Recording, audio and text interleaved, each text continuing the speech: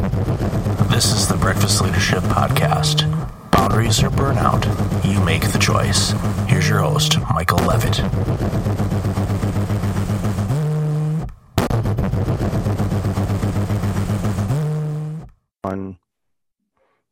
Welcome back, Jennifer Lozado. How are you, Jennifer? I'm doing well. Thank you for having me back. Yes, it's good to have guests like you back. You're the second person that I've ever had back for a second appearance. So congratulations on a very limited club. So it's good. You're a great guest, and definitely wanted to chat with you today about COVID-19 and some financial challenges. And we know that there's no shortage of people that are struggling financially right now because so many people have been unemployed by this situation and they're waiting for stimulus money. Grocery lines are long. There's things that aren't available that used to be. Toilet paper, we know, has been covered, and dairy products and meat, and some of the strangest things that you wouldn't think would be, hard to find now are, and it's just a strange world for us. But want to dive in specifically on some financial choices that people can make if they do have some resources right now. So let's dive into that, and let's talk about for people that. And I know, unfortunately, a lot of the population doesn't have this situation, but many do, where they had some cash in reserves. So, what are some things that people should be doing right now in the midst of this COVID-19 situation with their cash situation? Well, definitely be careful with it because we don't know how long this is going to last and how long, even once the economy is open back up in the various regions, how fast reemployment will take place. So I think to be very careful and keep an eye on your spending. It's really hard to do in the grocery store. I was blown away the last time I went to the grocery store how much money it cost to just buy normal groceries. It was at least a third higher, I think, than what I usually pay. So yes, just be careful and really try to still, if you've got an emergency fund, still really try to view that as an emergency fund and don't use it for anything unnecessary. Yeah, there's always that temptation, especially with many of us that are home right now, and we don't have the opportunity necessarily to go to the mall or the movie theater or out to restaurants, that we may have some income sitting around, and online shopping can be a very slippery slope because you'll see things like, you know what, I need this, or I want to buy this new this or that. And maybe the prices are decent and you're like, well, I'll just do that. Okay, it's only $50 here, only $50 there. Well, you do that, 10, 20, 30 times of those $50 items. Next thing you know, you've gone through several hundreds of dollars and you can't eat a ukulele. Okay. It's just not easily anyway. I mean, I guess if you put some sriracha sauce or something on it, then you might be able to digest it a little bit. But, I say that, tongue in cheek, but I think it's a situation where you have to kind of go into the basics and just being as protective as you can with your income, because like you said, we don't know how long this is going to be. We hear things and we are hoping that maybe by mid-May we'll start seeing some things, but a lot of it will depend on where things trend. If we start seeing a spike in cases again or deaths, because no government official wants to open things up too soon and have it create additional chaos to the world or to our neighbors or anything else. Right. Yeah, it can be really tempting. I think some people are very bored at home, so to be kind of entertaining yourself through online shopping, and even I, who am not a shopper, I get tired of being restricted after a while, and so I can see some of us, are really busy because we're still working, and maybe that's a good thing, right? Except when your kids are home. But yes. Yes. So I think the last thing they want is to start to open up the economy too soon and then have to contract it again by closing things down. Excuse me. I actually had coronavirus. I'm recovering. Do you believe that? Well, you're the first person that I've interviewed that came down with it. So, what kind of symptoms? What kind of symptoms did you have? I took out based on that interview, didn't I? I just sort of had the flu. Really, it felt like the flu for 2 days, and then just really bad fatigue for about a month. So, but it still catches my throat every once in a while. So I apologize for my. That's quite all right. We try to keep things real on this show, so that's good. So we'll segue over to for people, as we know, in the situation, the stock market has been an interesting ride for people, and a lot of people are obviously concerned about where stocks are. And for those of us that have been around enough, we know the stock markets go way up, and sometimes they crash pretty hard and they rebound and break records again. So, what's some advice you can give some people on the people that have investments right now? What should they be looking at, and what should they be doing right now to kind of come out of this as best they can in this situation? Yeah, these situations are really hard because people make decisions, as much as we don't like to admit it, with our emotions. And when we hit a scary time like this, people want to do something. They want to run, sell, whatever it takes to get away from the pain. And it's really the worst thing they can do.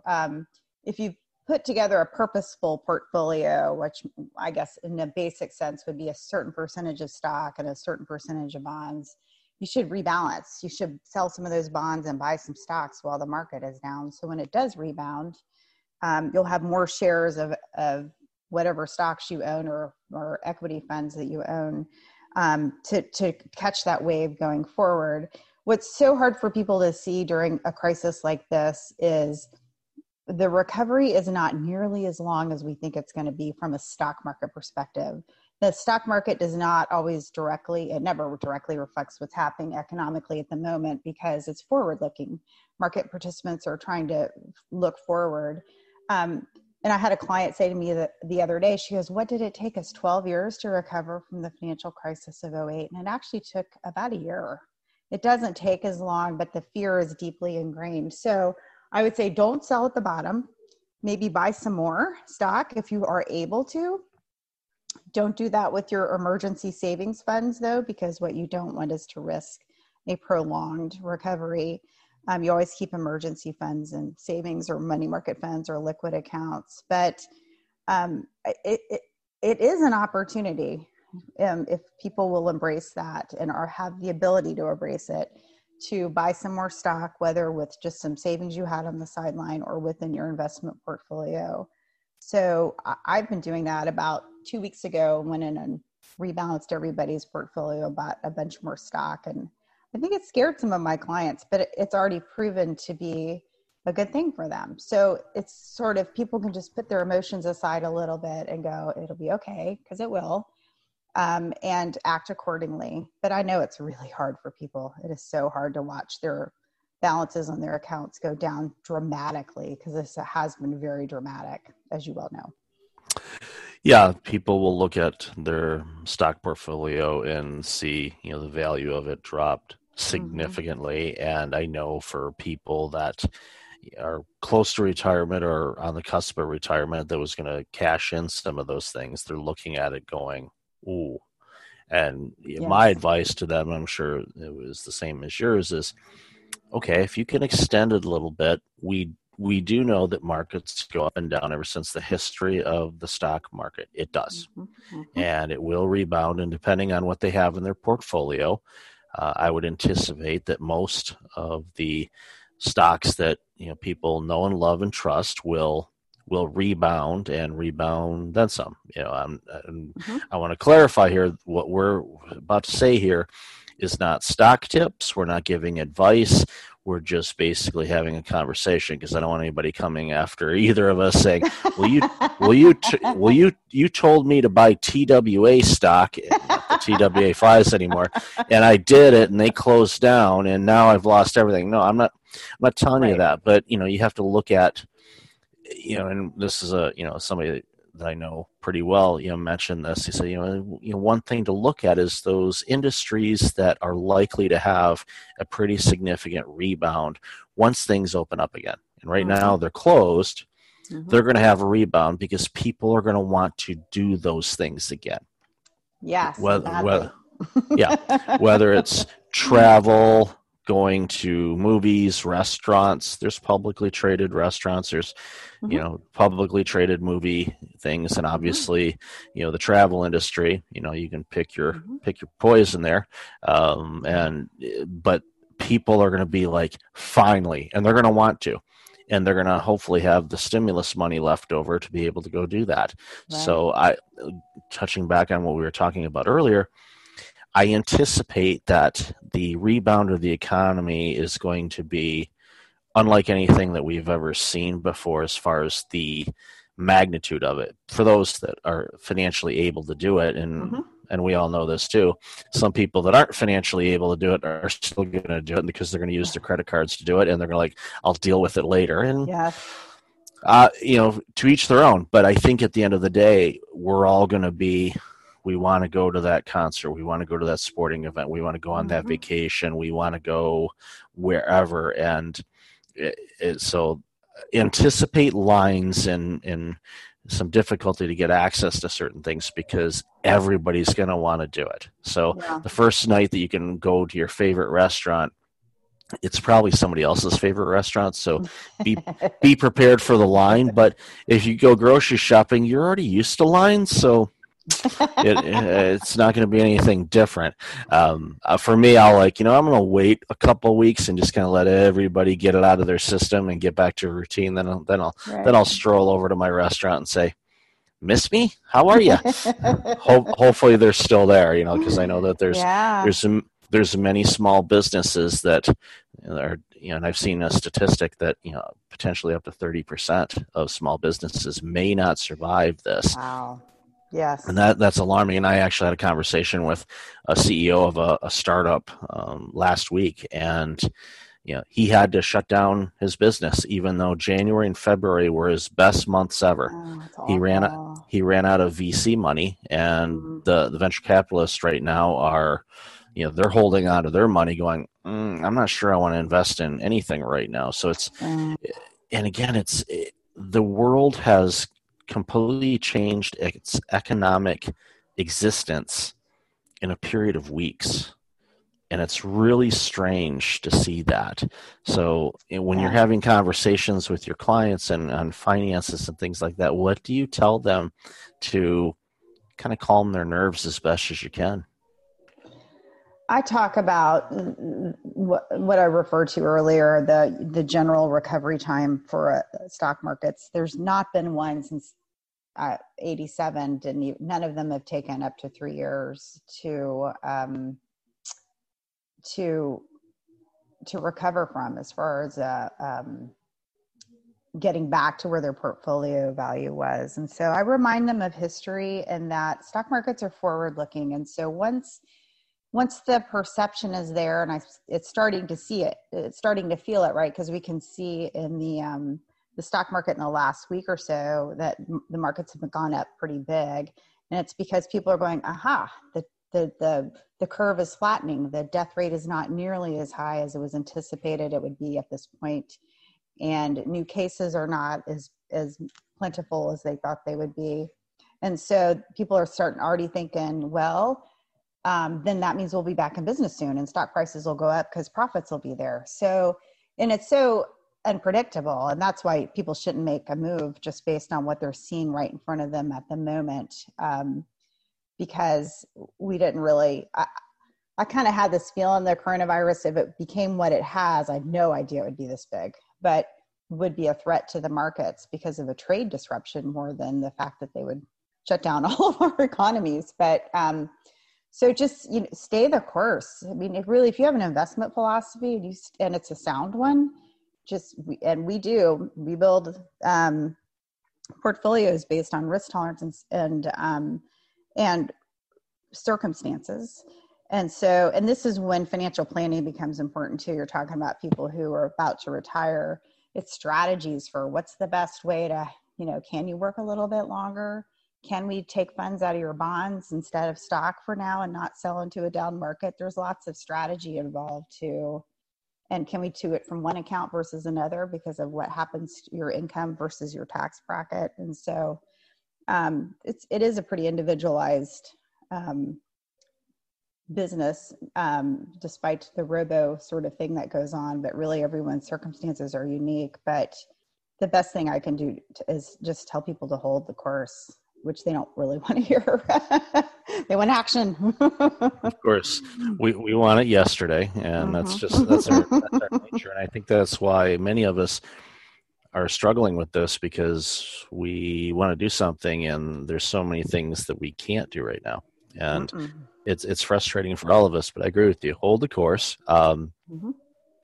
This is a long range thing, and I think that with portfolios and investments and whatnot, understanding how markets work and working with people like yourself to guide them on, okay, here's what you should do on this. Yes, you're losing money right now, but we anticipate that this, particular organization is going to have quite the rebound because of all of these factors of what they're in, the funding they're getting from the government to help, and I anticipate that people that are able to invest now and expand some of their stock holdings and mutual funds and everything else at the end of the year are going to be quite pleased of the decisions that they made right now. I really think that, because even if there's another wave of this, I think that we've learned lessons along the way to mitigate it better, which again is kudos to everybody involved, governments and healthcare agencies and science and society, for doing the self-quarantining, because I think that's the reason why that we're not seeing the numbers as high is we actually are doing our own job, which speaks volumes to the character of our societies and realizing, okay, I have a part to play in this, and let's do this. And from an investment standpoint, we all have a part to play, and I'm with you. You ride it out, and if you have the financial ability to invest a little bit more, it's going to pay off. I honestly think it will. I don't think we're going to see anything, long term that's going to be detrimental. But again, talk with a trusted advisor and get the guidance based on your own financial situation, because I was explaining to one of my daughters earlier, and she was comparing her financial situation to her older sister. It's like, don't compare the two of you. I've known you your entire life. You are polar opposites of each other in every way aspect other than your gender and who your parents are. Other than that, no similarities. So don't compare your financial pictures. You don't work for the same companies. You don't have the same beliefs. You don't buy the same. You don't. You're related, but that's it. So, make your own financial choices based on what works for you. So even it starts at home. Yes, I love it. Awesome. That's a great story. Awesome. So Jennifer, where can people find out more about you and this awesome work that you're doing? Oh, well, my website is summitfinancialpartnersrva.com. And, but more as simply as my email address is jennifer@summitrva.com. Awesome. And I'll have that in the show notes. So Jennifer, great to talk with you again. Thanks. Always enjoy our time together, and continue being safe and well. Thanks. You too. I appreciate it. Hey, it's Michael again. Thank you for listening to the podcast. I really appreciate it. If you're like many people, you're dealing with some significant stress and possibly approaching burnout. I know how you feel. In 2009, my burnout led to a year of worst-case scenarios. I do not want that to happen to you. If you go to breakfastleadership.com, you can register for a free webinar on burnout prevention, as well as get a free checklist to have successful mornings. Start off each day the right way. Again, that's at breakfastleadership.com. Also, since you are a loyal podcast listener, I'm asking you to like, rate, and review my podcast on iTunes. I look at all the reviews and appreciate your comments, and it helps other potential listeners discover the content I have on the show. I appreciate you, and thanks again for listening.